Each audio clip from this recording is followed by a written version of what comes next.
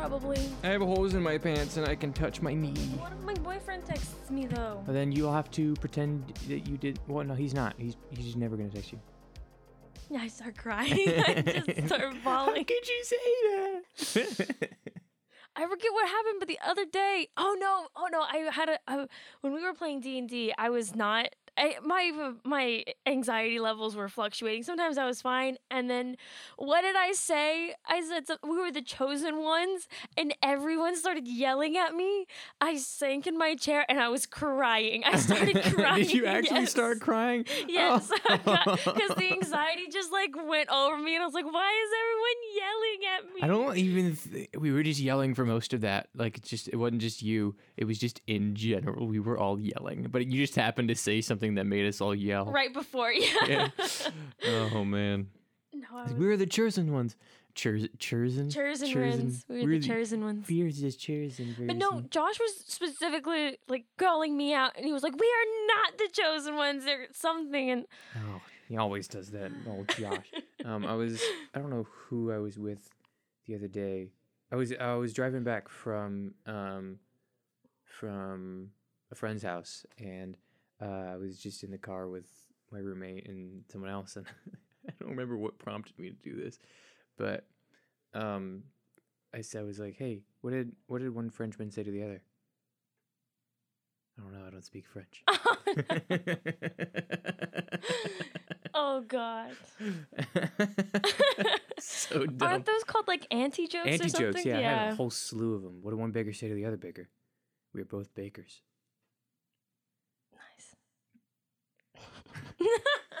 What's green and has wheels? Grass. I lied about the wheels. Okay, I like that one.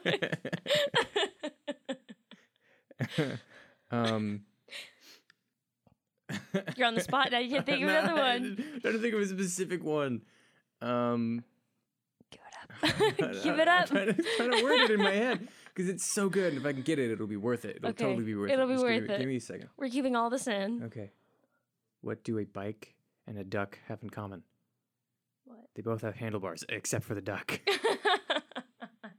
Wasn't as good as I thought. It's still good. What do a mouse and a ladder have in common? They're both not a lamp. I just spit over the mic. Oh, great. I mean, now you're rubbing the mic while we're recording. Is that a no? That's a no-no. That's a no-no? No, because you're just going to clip the audio. I didn't clip it. Let me see if I did clip it again. Yeah, do it again. I won't. I didn't know that was a no-no. Well, I mean, typically you're just not really supposed to, like, tap the mic while we're recording. You almost snapped. You got your fingers ready to snap, and then you're like, oh, no. Yeah, I thought about it. I really thought about it. You're about to get it. Yeah. He's looking at the mic so seductively. Yeah. Okay. Well, I guess let's just get into it. I'm Trey Taylor Smith. And I'm Randy. And this is Media for the Intellectually Impoverished, where and this is okay. Wait, hold on. This is Media for Cut. You do it. I don't think you've done the intro yet. I haven't. What do I say? It's whatever you want. Hi, I'm Randy. And I'm Taylor. I'm. Oh, you messed up your name. Come on, you didn't even have the hard part. Go. Okay, I got that. I'm Randy. And I'm Trey Taylor Smith. And welcome back to Media for the Intellectually Impoverished, where our goal is to enrich your mediocre lives. Woo, we did it. That's it. Yeah, great, perfect. That's a wrap. Okay, I'll see you guys next week. I should... Should what? No, I was going to say I need to put my iPad on airplane mode as well. Oh, shoot. That's actually a great idea that I just did. We both have iPads. We're both better than all of you.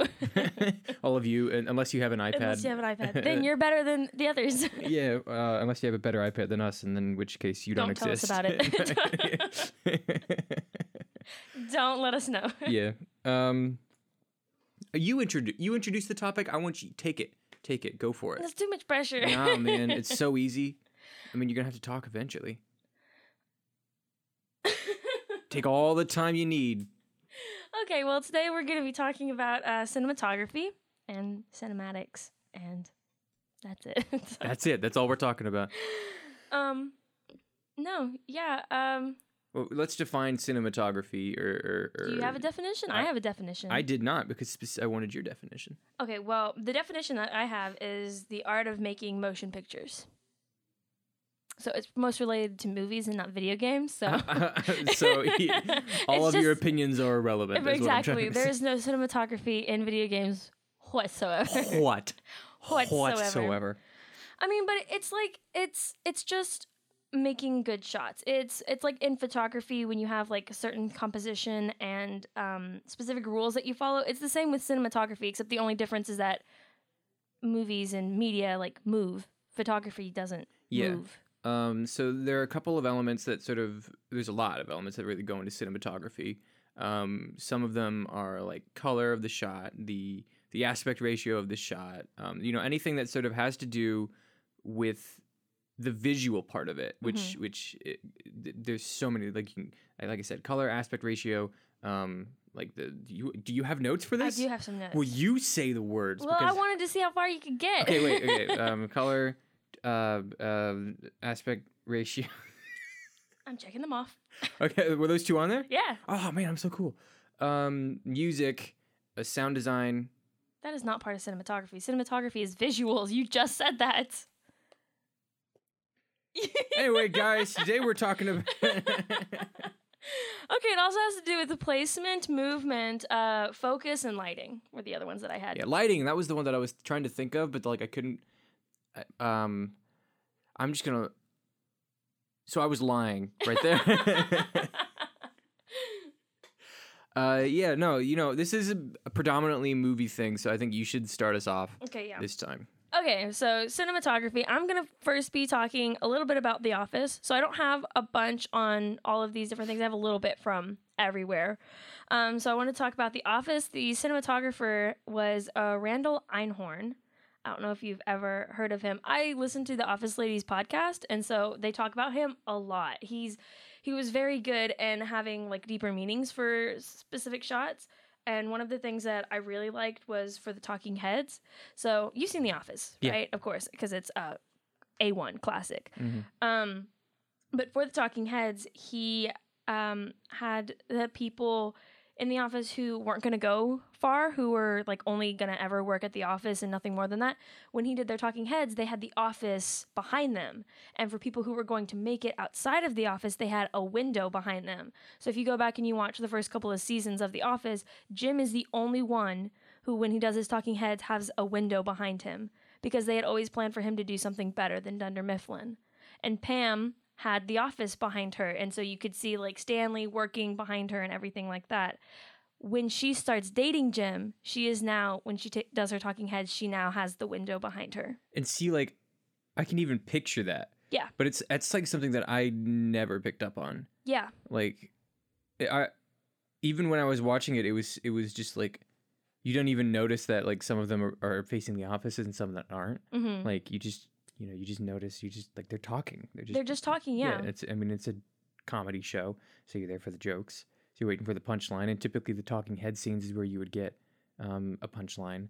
Mm-hmm. And so, like, wow, that's an interesting. And I love that so much. Mm-hmm. That there was that much thought put into it.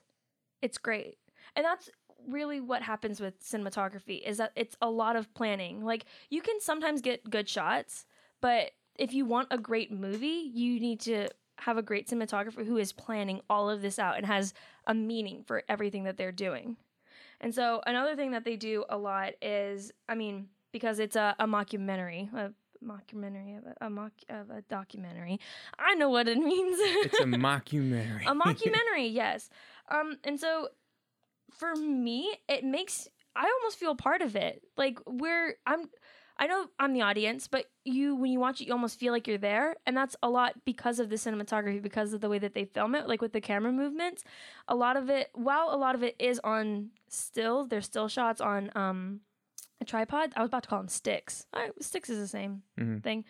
There are also a lot of organic camera shots. So like when there's a chase scene or when like something like big happens, then you see the cameraman or you feel the camera move and chase and run with them, and it makes you feel like you're there in the action. Like, oh, I gotta see what's about to happen. Mm-hmm. What's Dwight about to do? What stupid shit is Dwight about to get himself into? And then there's also, because it's a comedy and they make jokes, there's a lot of like panning with the camera. So somebody will say something and then you'll see somebody's reaction, or you'll see what they were describing. And that's what a lot of their humor is. But that's because of the cinematography and the way that they had planned it out. And it makes you feel part of it. I feel part of it. I mean, Jim and Pam are my mom and dad. Sorry, mom and dad. Sorry, mom and dad. But no, and that's what great cinematography does. It really involves you in the story. And I think that's where we're going to differ when we talk throughout this episode, is when it comes to movies and TV shows, cinematography can bring you even more into it and engage the audience even more. It's supposed to keep you entertained, even when like there's no dialogue or when the main characters aren't moving. There can be motion in the background. There can be stylistic choices with the lighting or camera movements and things like that that will still keep your audience engaged and make you feel like you're sitting there with them. Yeah, that's interesting. Because, I mean, we'll get to it later, but I'm going to be talking about like how cinema, in order to include like cinematography, there's sort of the spectrum of like interactivity in a video game. So like the more cinematic the experience, the less interactivity you're able to have, because cinematography in essence needs to be controlled. And so you as a player cannot control as effectively as what the developers want to. You cannot control that cinematography or that cinematic experience. Yeah. So if you want a more cinematic experience in your game, you need to take away that control from the player so that you can give them that experience and then hand it back. Yeah. The other person, this isn't a specific film or anything that I want to talk about, was Akira Kurosawa. Yeah. Did I say that properly? You did, Kurosawa. And I was sort of, I kind of made her look this one up because one of the big things I wanted to talk about was The Ghost of Tsushima, which is so great and so pretty. I mean, but I'd heard of him before in classes, and I've had to watch movies that he directed. And he is a great person to talk about for cinematography because just the style of his films. So he was known for his movement within the frame. His subject a lot is nature. So when like I was saying earlier, when the main subjects aren't moving or when there's not much happening in the foreground, a lot is happening in the background. So he uses rain, snow, fire, smoke, all of these things in the background to catch your attention and just have so much energy within the frame, because without it, it would feel dead. And that's what happens with a lot of people who don't have great cinematography. You come out feeling bored, or your mind starts wandering away from what's happening in the movie, and you start thinking about, what do I gotta pick up from the grocery store? Like just other things. And I gotta go to the dry cleaners today. I gotta go to the dry, and you're not focused on the movie anymore. And it's because something there isn't catching your eye. You've lost that engagement with it.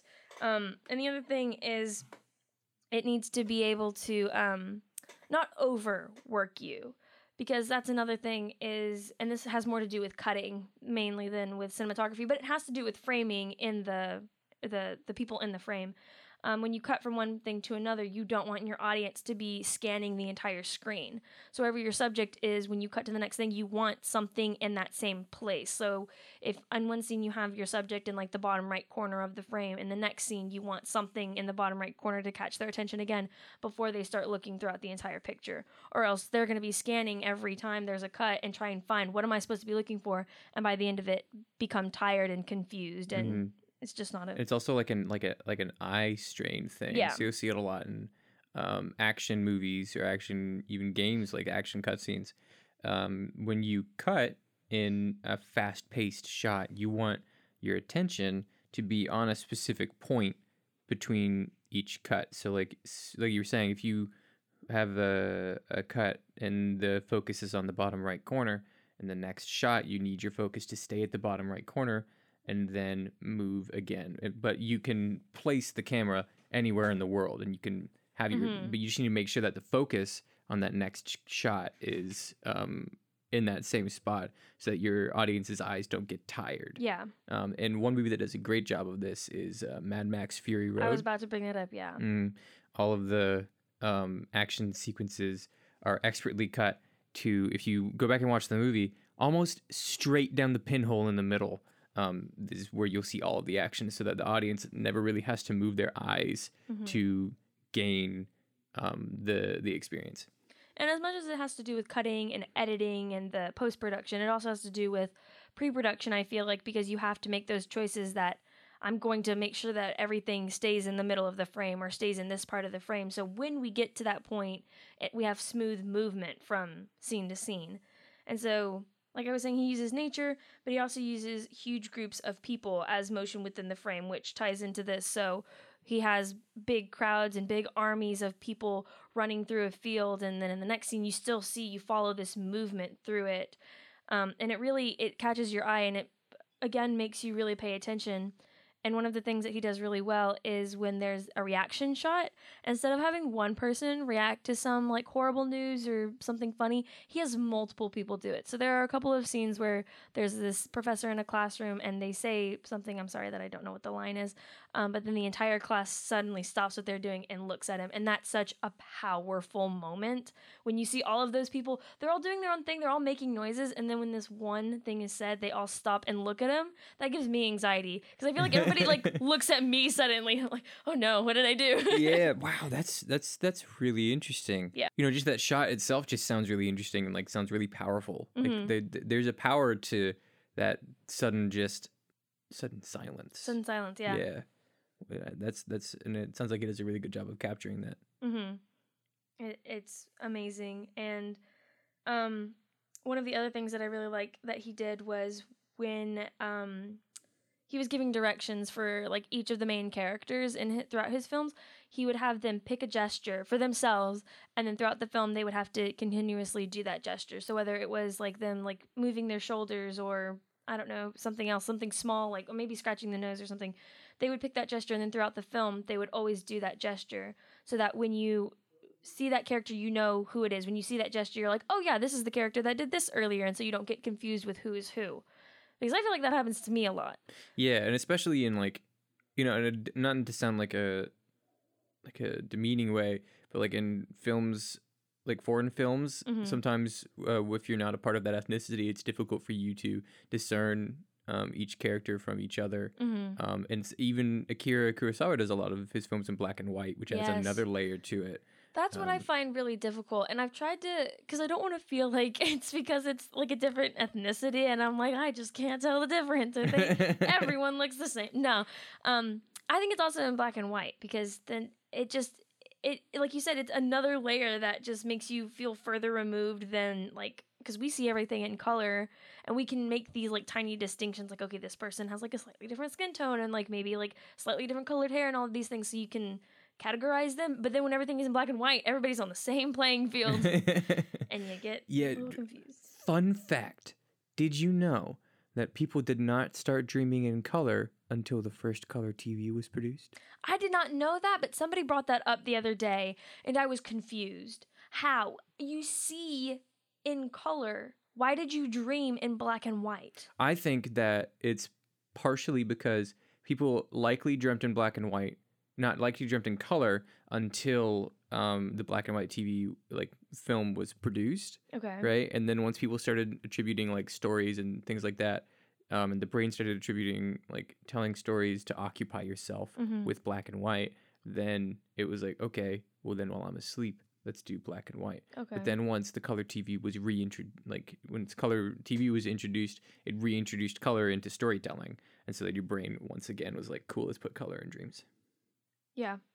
I would like to see a study on that because... I mean, it's going to be a little difficult. I mean, not really. I mean, the first movie and film and moving picture didn't come out until the late 1800s. So you just have to go back to like when Abraham Lincoln was alive and ask him. Hey, do you dream in color or do you dream in black and white? hey, Abe. Abe, let me just... just be honest. Just be honest.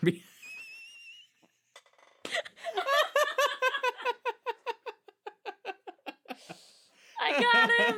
I did it! My whole life. This is the moment I've been waiting for my whole life. Get it? Because he's Honest Abe. I waited my whole life. For that one joke. For that. Yes, for that. I've been preparing. Come on, you have to say your joke. I don't know what my joke was anymore. I lost it. Do you dream in color or in black and white? Okay, but here's the other thing. They took pictures in black and white. So do you think... You know what I think? I think before they came out with colored images and stuff, everything just was in black and white. But that was another part for black and white films. Getting back to cinematography, was the lighting. And so with that, they could do like heavy, dark shadows on people when... To show their like inner emotions and desires, and whether there was like this hatred in them, like they would have a huge shadow like across their face, or if they were like divided between good and bad, this big shadow, or they would be completely in the dark or completely in the light. And it's lighting is important too. Good to know. Thank you. Thank you for coming to my TED Talk. Is that all you got? No, it's not all I got. No, you want me to get through all of my stuff and then all your stuff? Do you have a whole bunch of stuff? Because I can just go. I can go. I'm ready. I still have 2, 3 more. You know what? Let's just go with the flow. I'll take a turn. Okay. All right. Do you want to try and find a segue into something that I said? Let me say the lighting thing again. Look at us all giggly today. Oh, man. Okay, so when I was first, like when I was a young boy. When I was a young man, I was a young That's warthog. a song. What song is that? When I was a young boy, my father, the marching you don't know band, the song? to be in a marching band. You don't know the song. I don't know the song. And I chose to make a podcast with you. I'm sorry. I play video games. Do you know? We're gonna cut all this out. We're gonna make you sound cool. Go ahead. Yeah. Do you know what there's a video? Do you know what a video game is? Yes. Well, I'm stumped. I have lost this argument. Randaloni on top of it today.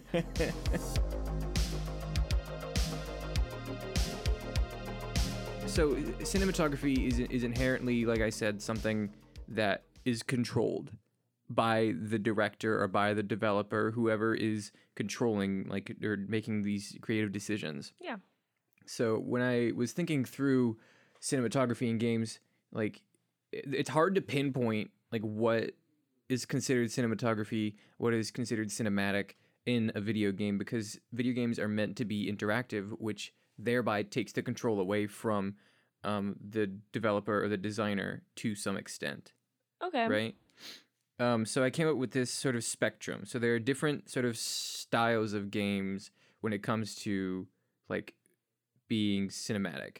Back in like the 90s, people were first trying to sort of take live action and sort of like these turn video games into movies or movies into these interactive video games. The first big example of sort of movies being brought into the video game world is Digital Pictures' 1992 Night Trap, which entails it's a sleepover with it's typical 1990s sort of sleepover movie where all the girls have huge hair and all the boys have giant pecs, and you play an FBI agent who is like sort of patrolling this house. I forget the specific circumstances, but basically what you do is each of these rooms is filled with like traps, and it's nighttime, hence Night Trap.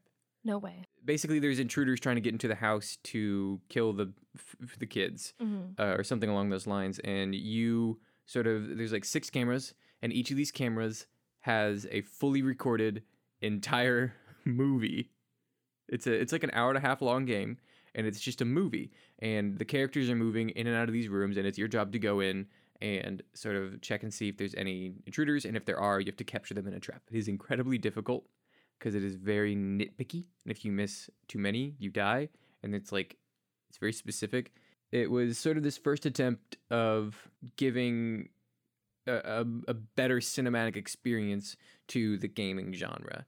It's a poor attempt, and the movie isn't that good anyway. But that's sort of like the under the genre of like interactive movies. It's a movie that the viewer or the player is controlling in some way. And a couple of other examples I would have of that is David Slade's 2018 Black Mirror Bandersnatch, which was released on Netflix. Yeah. Yeah, okay. it's an interactive movie.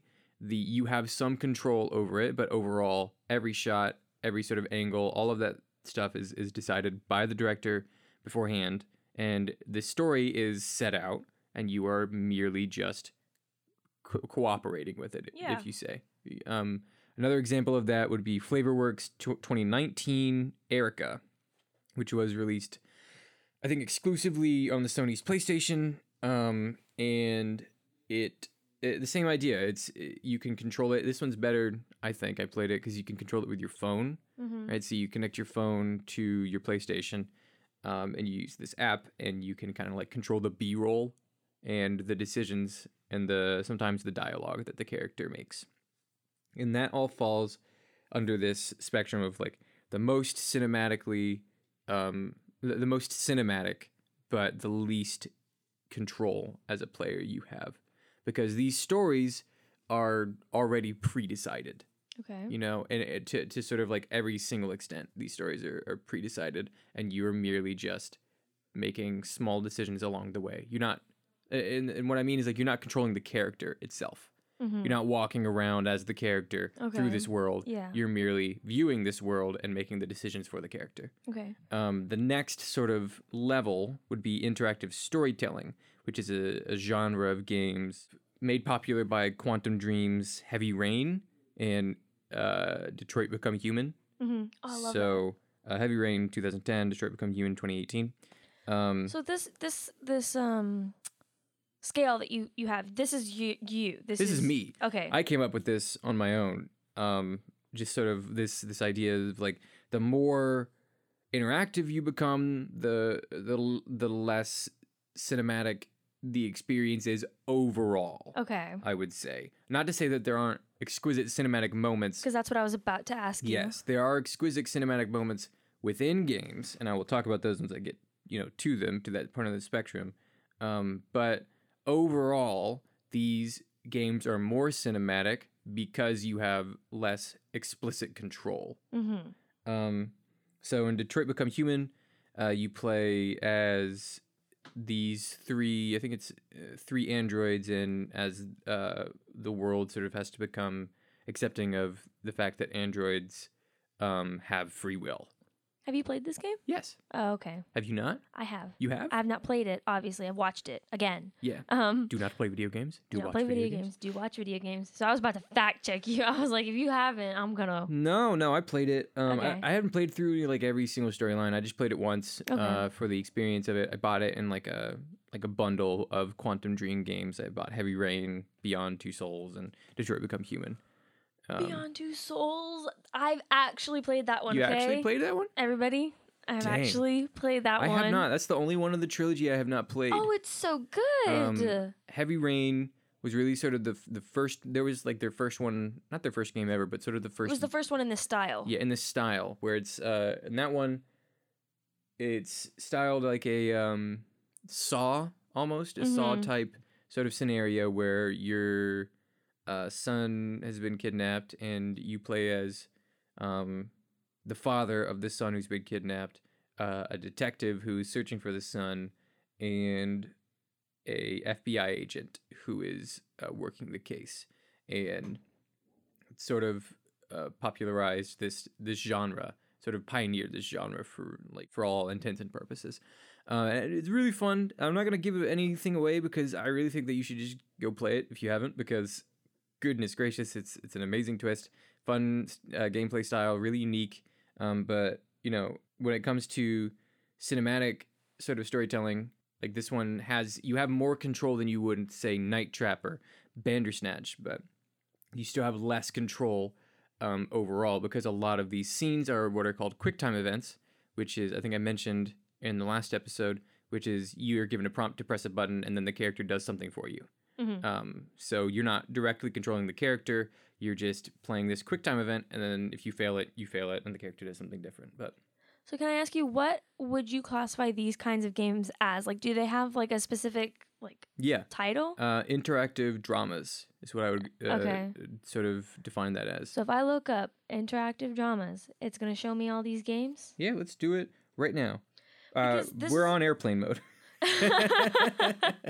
Well, because this was a conversation that I was having with my boyfriend the other day, because he was really excited about the new video games that he was playing. I was trying to explain to him that these were my favorite type of video games. These are the ones that I watch the most and I would be the most willing to actually play, because it doesn't really require much on my part, much control on my part, which I like, because I am not hand-eye coordinated, so I can't play like shooting games or anything like that, because you have to, I'm sure you'll get into it, you have to like move the camera yourself and you have to like be pointing the gun, and I can't do that. And so I much rather prefer like choosing what happens and then watching it unfold. Yeah, so I looked up interactive drama. A lot of places, the names vary because it isn't really an established genre. So some people will call it interactive storytelling, an interactive story, but they're just sort of like interactive story, interactive drama. It all sort of boils down to the same thing, where you're not like in complete control of this experience. Like it's preordained to an extent. You can make decisions in it, but overall, like the cinematic experience as a whole is chosen and played out by the director and developers' wishes. But then, at the complete opposite side of the spectrum from the first sort of idea of interactive, like an interactive movie or just like a playable movie, is just a video game, like a cinematic video game, which would be like the Ghost of Tsushima or the Uncharted series or Halo, which is the games themselves have extremely cinematic moments, but overall, you as a player have the most control. It's kind of difficult to describe because in the way that I'm seeing it, in an interactive movie, the other side where it's just like a playable movie, you're just watching it, you're not controlling any of the characters at all. You're just an outside force sort of making decisions. Like you're just like someone's brain. And then in an interactive drama, in the interactive storytelling genre, you're controlling a character, you can move them around, you can somewhat change the camera angle, but in the end, like you're not completely controlling this character. But in an interactive, like cinematic video game, you have complete control over where the character walks, jumps, whatever the character does, minus cutscenes, you have control over. Like you're aiming the gun, you're moving and climbing up and down the pole. You have the most control that these games can offer, right? And there's still cinematic moments, but overall, the cinematic experience is down to what the player decides to do and look at. Okay. So where would you put The Last of Us Part 2 on this list? The Last of Us Part 2 would be a cinematic video game. Okay. Because I would make the argument that it not only has just cinematic moments, the whole video game is very cinematic. I mean, it's the cinematography in it, and this, maybe it's not cinematography, then maybe it's just like game design is really good. Yeah. So, but I think that plays into cinematography. It does, because there's another layer when it comes to video games, because in cinematography, you're taking the real world and what you have in the real world and you're laying it out as a shot, but ultimately you're viewing it in 2D. Okay. Not taking into account like really 3D, but who cares? Yeah, we won't talk about that. You're laying it out in a 2D format. It's going to be taken in a 2D format. But in a video game, it's 3 dimensions. So you're laying out the entire world that this person can explore, and you have to design that in a way that is aesthetically pleasing. So when I was coming up with like what makes a game cinematic, I had to sort of draw that line between the design of the game and what these cinematic experiences are. Okay. What I would consider a cinematic experience in a game is a segment in the game which is overarchingly more cinematic than just playing the game. Okay. So as an example, in the Ghost of Tsushima, which is a game styled after the movies that Akira Kurosawa made. It's made as like an homage to them. You're playing I think I mentioned it in one of the other episodes. You're playing like a surviving samurai as the Mongols take over Japan, or this small island in Japan. And your goal is to drive the Mongols out. And as you continue to drive the Mongols out, you sort of lose your quote honor as a samurai in lieu of stealthier tactics. So like the honor of a samurai is face your battle head on and fight your foe fairly. But in order to like defeat the Mongols, the main character, who ends up becoming this Ghost of Tsushima, has to like adapt and become more sneaky and use different tactics. And it's based on a true story, and it's styled after Kurosawa's movies in that every time you have a battle, like a major boss battle with someone, a one-on-one boss battle, the camera is completely out of the character's control, right? It is focused on, it have these shots of you and then the enemy, and then it'll have a shot of you and your sword, and you click your sword open, and then the boss battle begins, and then you've drawn your sword, and then you no longer have control over the camera, you're just playing this fight. But it's meant to, this movie is an homage to that style, not the movie, this game is an homage to that style of movie, to Kurosawa's style of movie. And so in those moments, those cinematic moments, it is nearly directly mimicking what Kurosawa would have done to give you this cinematic experience, right? In those moments, you've taken away some control from the player to give this experience. Does that make sense? Yeah, no, it does. And the same thing in Uncharted. Uncharted is meant as an homage to, and it's kind of funny where these cinematic movies are sort of, at least the two I picked out, were just sort of homages to a specific style of filmmaking. So Uncharted is an homage to like the Indiana Jones movies, right? So this storyline is you're basically a treasure hunter and you're hunting treasure. And then, what? Whoa. No way. Wait. You are a treasure hunter and you're hunting treasure? Yeah, so that doesn't make any sense. But you're searching for like these huge artifacts. In the first one, you're searching for El Dorado. In the second one, you're searching for like something else. But it's one of the staples of the series is these huge spectacle moments. Yeah, but in the first one, you find this giant German Nazi U-boat in the middle of like the Amazon, and then you blow it up with a submarine missile on accident, and then it explodes and then falls off of this waterfall. And that's a huge cinematic moment. Yeah. And it's not as big as the rest of them because the rest of them are pretty great. Give me another one. In the second one, you start the game. The game starts with you hanging off the side of a mountain in a train car. So the train car is hanging off the side of the mountain, and you have to climb the train yourself. Wow. In the middle of Mount Everest, like the not Mount Everest, in the Tibetan mountains. And then in the third one, you're in a cruise ship which capsizes and fills with water, and you have to climb up the cruise ship hallways while that's like sideways. So you're climbing up like doors and shit, and to get to the top of the cruise ship where you then fight off pirates. Not like arg mateys pirates, but like new wave pirates, like the new wave pirates, neo pirates. Where they're like, "Arg, give me your." Do they still say "R"? I don't think so. They're just like, "Ah." It would have been nice if they would have kept to traditions. Yeah, but these pirates, pirates don't care. Yeah, pirates don't give their traditions. And then in also in the third one, you're a stowaway on a plane that is flying over the Saharan desert, and as you get into the plane and become noticed, people shoot you. You accidentally make a car explode, which then sucks you out, makes the airplane explode and crash, sucks you out of the airplane, and you're flying through the sky with no parachute. But big spectacles like that. And then in the fourth one, you start the game driving a boat in a violent storm towards a mountain while like 20 other boats are trying to crash your boat and shoot you. And then at the very end of the game, spoilers, you have a sword fight, because that one's based around pirates. So you have a sword fight with the enemy, like the big bad guy, in a burning pirate ship. Wow. So just moments like that.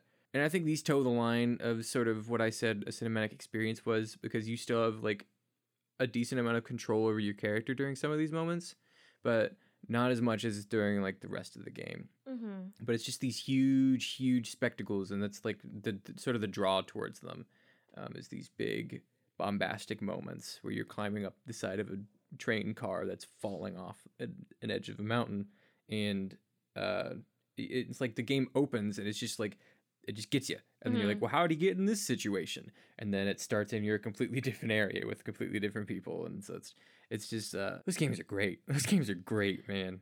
Yeah, but where did you, if I can ask, if you have an answer, where did you draw the line between cinematography and game design?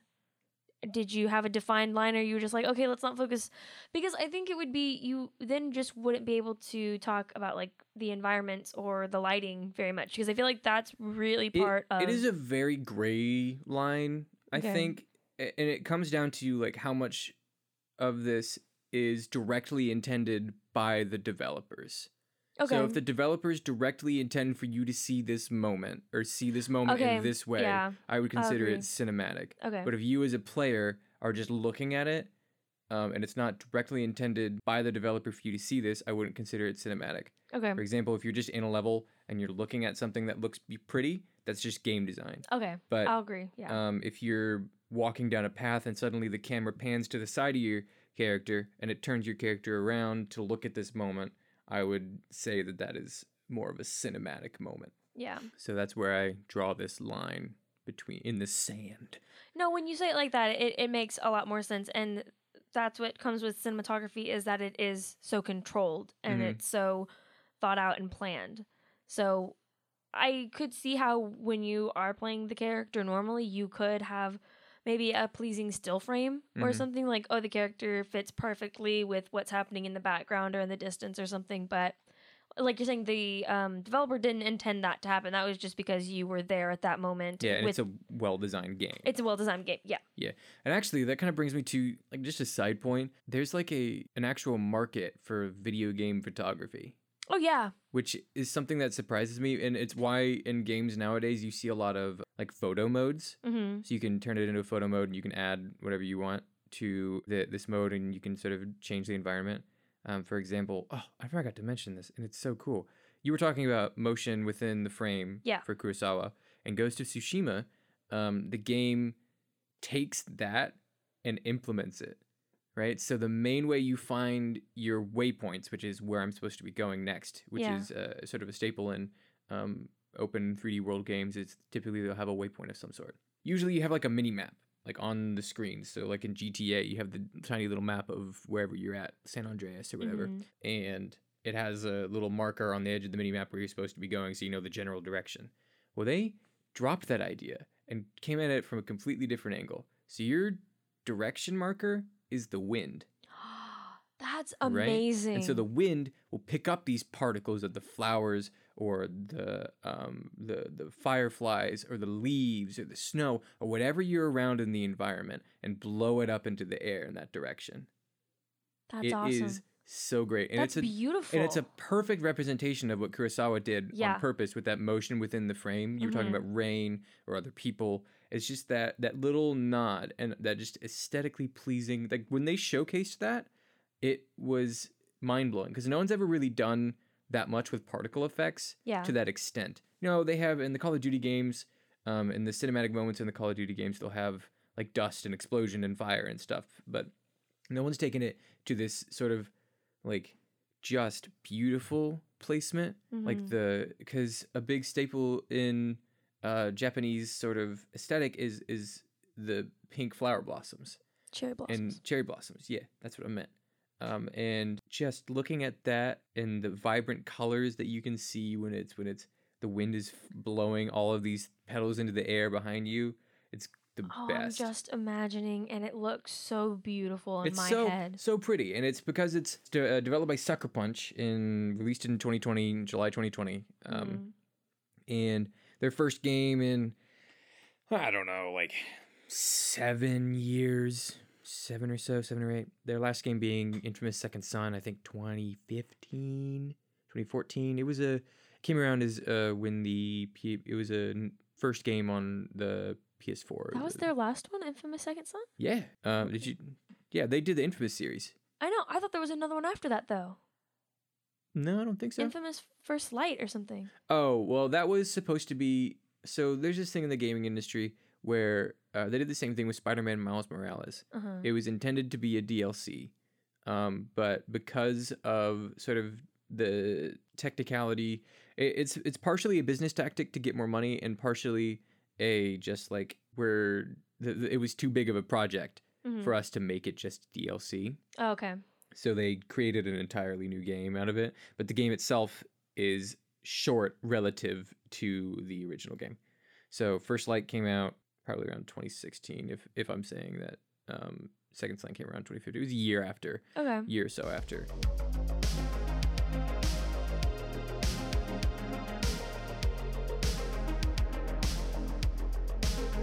I need a PS5. You got $500? That's probably more than $500. Oh, I saw it. You can get it at Target starting November 12th. Our sponsor for today. Our sponsor for today is November 12th. November 12th. For $500. I saw an ad in the Target magazine that said it comes out November 12th, only for $500. Yeah, but you never want to buy a console as soon as it comes out. You always want to wait until the second or third gen because there's going to be bugs with the console. And they're also going to release like the Pro PS5, which is going to run a little bit better. I'm also waiting for more games to come out because there's no games really out right now. There's like 5 games that are on it, and I think it's backwards compatible to the PS4, and you can also re-download games that you've purchased online from the PS4. So there's that, but like I already have a PS4 that runs fine. Might as well just not. I have a PS4. Do you? Yeah. You actually have it? You didn't know that I had a PS4? I thought it was your brother's. No, it's mine. Yours? Yeah. What do you play on it? Nothing. That was when I was excited. I watch Netflix. You watch Netflix? Is it a PlayStation 4 Pro? No. How flat is it? It's pretty flat. Like how tiny? Is it like? It's not tiny. It's the PS4. It's not fancy or anything.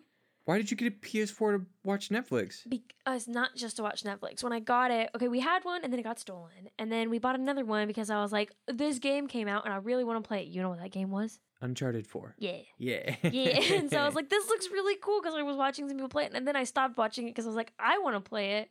So we went and Isn't that a great feeling when like a game is so interesting that just watching it is like not enough? Yeah. Like watching someone play it, you need to experience it. That's so beautiful about video games. It's just like that feeling of like, I want to experience this world. There's been a few that have done that. Uncharted 4 has done that. Tale of Two Souls, I did that. There was one recently that I didn't watch. Oh, Last of Us, Part 2. Last of Us Part 2. I really want to play it. There's a lot of backlash for that game, for the ending, for some of the choices that they made during it. I won't spoil it for anyone that wants to play it. I personally thought it was a beautiful game. The ending, I didn't quite resonate with it, and I feel like a lot of people threw that out of proportion because they were mad about something else that happens in the game. I think that, in the end, it's the developers and directors' choice.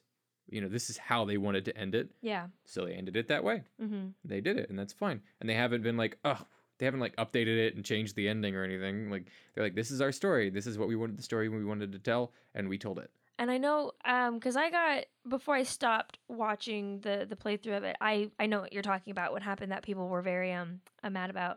And I commend them for, like, keeping that. And I don't know what happens at the end. I don't know how it ends. Mm-hmm. But that's very commendable for them to be like, no, this is what we wanted, and we don't care if you don't like it.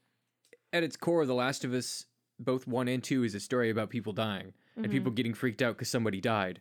Seems a little bit, haughty. It seems just a little haughty. Yeah. For you to be like, but someone died? Someone died? Yeah. Someone important died? And I'm just like, yeah, they did that the entire first game. Mm-hmm. The important people died at the beginning. Some more important people were introduced and died in the middle. And then at the end, a lot of people died. And so, like, it's just, get out of your own panties. Play the game. It's fun. It's a great game. It's beautiful. It is. So that's why I brought it up, because what I had saw was absolutely drop dead gorgeous. I definitely think it's up there with a cinematic video game. And I think most games that are coming out nowadays that are sort of styled in this gritty, hyper-realistic style are just cinematic masterpieces. Yeah, well, they have to up the game now. I mean, because they've been doing it, and so they're like, if we want to compete with these people, we have to start upping the game. But there's also, there's something to be said about allowing your games to be stylized to an extent. And not to say that these games aren't stylized in their own way. I think Uncharted definitely is stylized in that over the top sort of hyper, like I said, hyper realistic. Mm-hmm. But I feel like everyone's sort of leading towards the same style right now because that's what's selling. It's just this action shooter thing that's just like, oh, that's the game. I'm sorry, my mind was wandering and I thought of something else, but What'd you think of? The Witcher. I want to play it. Yeah? Yeah. That's a good one. I have all 3 of those on Steam, but like most people, my Steam library is full of games that will never be touched. Yeah, it's just that's how they get you with those great deals. Yeah, they recently had a deal. My boyfriend was talking about it because he bought it for like $16 for the Halloween sale that they had on Steam. And I told him not to play it because I wanted to watch him play it. You think I want to play it? I do want to play it, but... What's the game? What do you mean? The Witcher. Oh, The Witcher. Yeah. Oh, I thought it was just some other game. No, because we've both seen the Netflix adaptation of it, Mhm. and I've done a little bit more research and how they created it and everything, and what they're planning to do, which is, they got a lot more coming. Have you watched it on Netflix? Nope. Like so usual, I good. spend all of my time watching anime and playing video games. Henry Cavill. I will say, Henry Cavill is bae. Oh my god. He's. Did I tell you that in order to film that scene when he's like in the bath? You did tell me this. Yeah. But say it again. Yeah, to film that scene when he was in the bath, he had to dehydrate for like a week.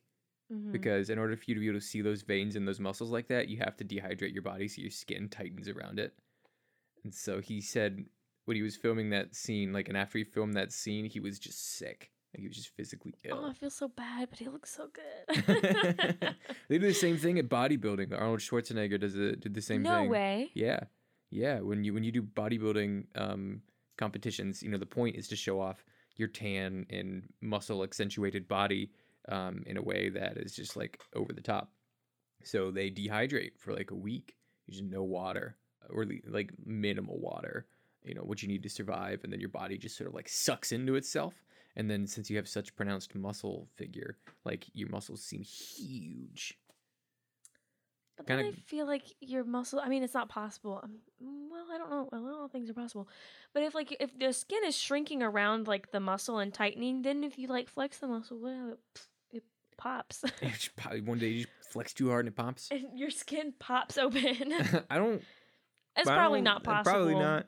But I've heard things with like people who like shove steroids. People put something in their muscles to make them look bigger. You've never seen that? I don't want to see I don't know if it. it's like, it's not steroids, but it's some kind of like, you know how like people have like boob implants and they put like the silicone in it? Yeah. I think they put some kind of like silicone in their muscles just to make them look bigger. And I've heard horror stories of people who have like then flexed and it just all comes oozing out. Yeah. Oh gosh. All I can think of the most I've done to enhance my muscle figure is when I was a kid, I had a Superman costume. And it had 2 things. It had a fan inside the costume so it would blow air to make my muscles look big. And then it had these like bicep implant things that you would squeeze your arm and it would push up this little thing to make your muscles look big. Aww. And I was like, I was the toughest kid in school with that garment. Bullies, if my bullies could see me now. Good times. Yeah. What were we taught? What's the episode about again? What?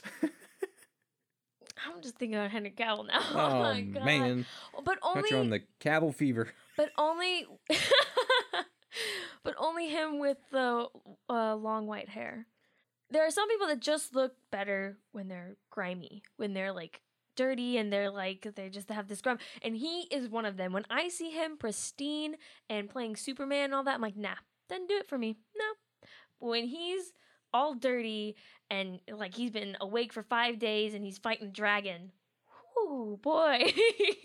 Yeah. That gets me going. That gives me a case of the Cavill fever. Burning up. The only cure is more Cavill. More Cavill. Like more cowbell. I know. Okay, I will quickly just dive into one more thing. I won't. Do you have more to talk about? No, I pretty much. You went through everything. I mean, I hit my limit unless something else hits my brain.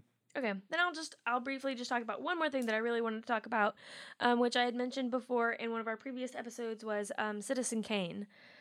We talked about him before when we were talking about the special effects that they had used for the auditorium scene of the political rally. The cinematographer, Greg Toland, he was a cinematographer for Citizen Kane.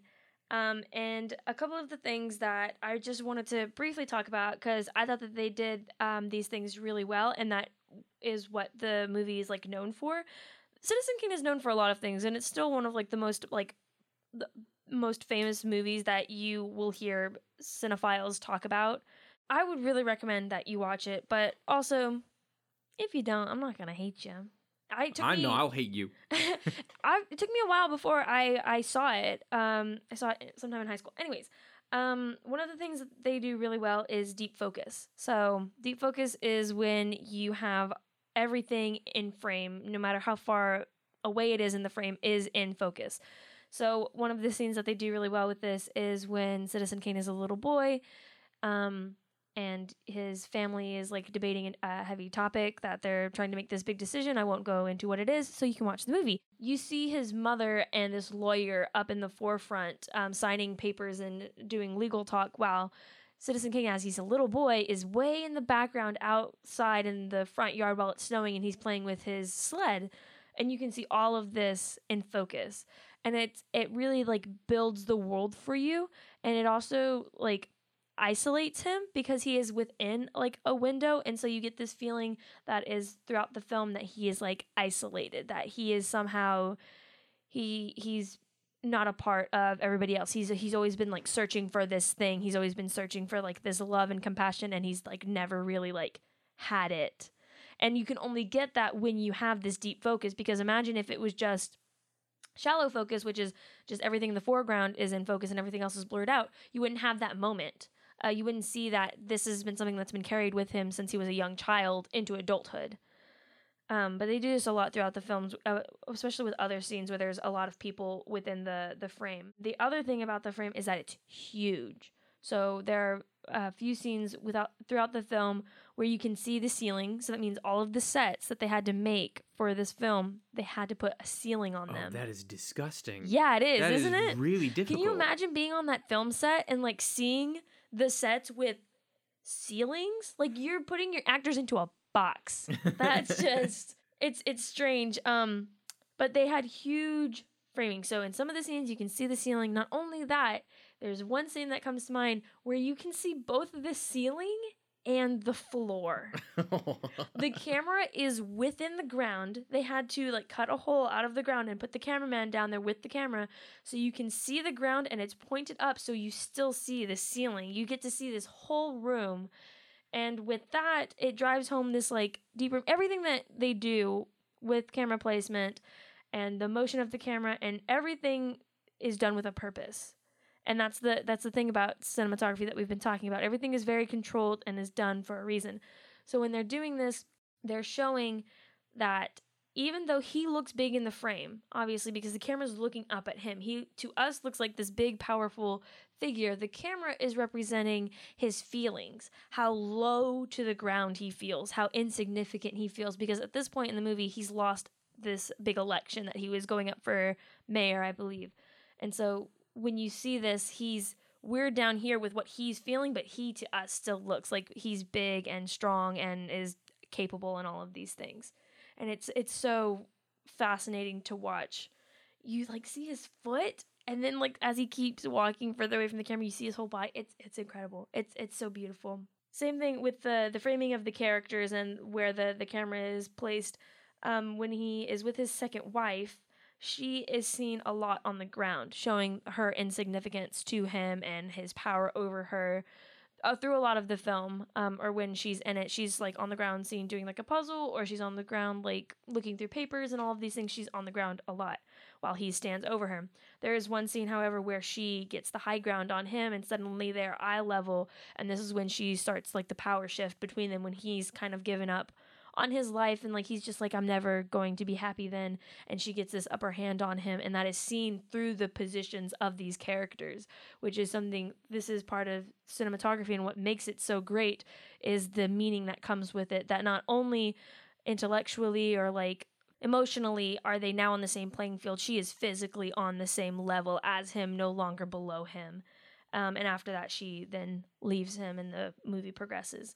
But I just think this is a perfect film that everyone should watch. Again, I won't hate you if you don't watch it, but it is very interesting. It's very different from the movies that we watch today and see today. What is the word? It is intentional. Intentional. And I lost my train of thought. You should watch it just for the intentionality of it, which I feel like we don't really... I mean, we still see it today, but not to this level, to this extent, where it feels like everything was done with a specific purpose. Yeah. You want to make that... Is that your recommendation? I will make that my recommendation. I did have another one, but I will make Citizen Kane my recommendation. Yeah. I mean, what was... Do you want to just mention your other one? My other one was 1917, which I personally haven't seen, but I was reading up on it, and so the whole film... My boyfriend really wanted to watch it. The whole film is supposed to be one long take. It's not... but it's supposed to be set up as one long take. You know, with a lot of, like, very purposeful editing and such. Yes, where editing where you can't really tell that it's a cut, where they will, like, stop filming on a, like, an image of the landscape or something, so when they can cut that and then put the next scene right on top of it, and it looks like you haven't cut, because it's in the same place. If you also want to watch that one, the cinematographer was Roger Deakins. Incredible. He was the cinematographer, and he used a small handheld camera for most of it, because a lot of it is following around the main characters as they're going through these trenches and trying to deliver the secret message to the other troops. And that's movement throughout the frame is another big part of the film and what keeps the audience's attention and engagement in the film. Yeah. Well, I guess that means my recommendation. I feel like I'm always sort of behind when it comes to recommendations because I forget. It was your idea. It was, I know, and it's a great thing, and I think it's that we need to keep doing it. I just always forget to come up with one until like the last minute. That's okay. But I do have a good example for this one. I was going to mention it, and then I never wrote it down, but the 2018's God of War on the PlayStation 4. I want to play that one too. God, there's so many that I want to play. Something that was... interesting and different at the time is no loading screens. No loading screens at all. Mm-hmm. The entire game is one long experience, and the only loading screens you'll see is when the game is booting up. And they wanted to do that because they didn't want to break the experience. Media for the Intellectually Impoverished is produced by Trey Taylor Smith and Miranda Randy Zabst. Follow us on Instagram or Twitter at MFTII Podcast, or email us at mftiipodcast@gmail.com. Thanks for listening.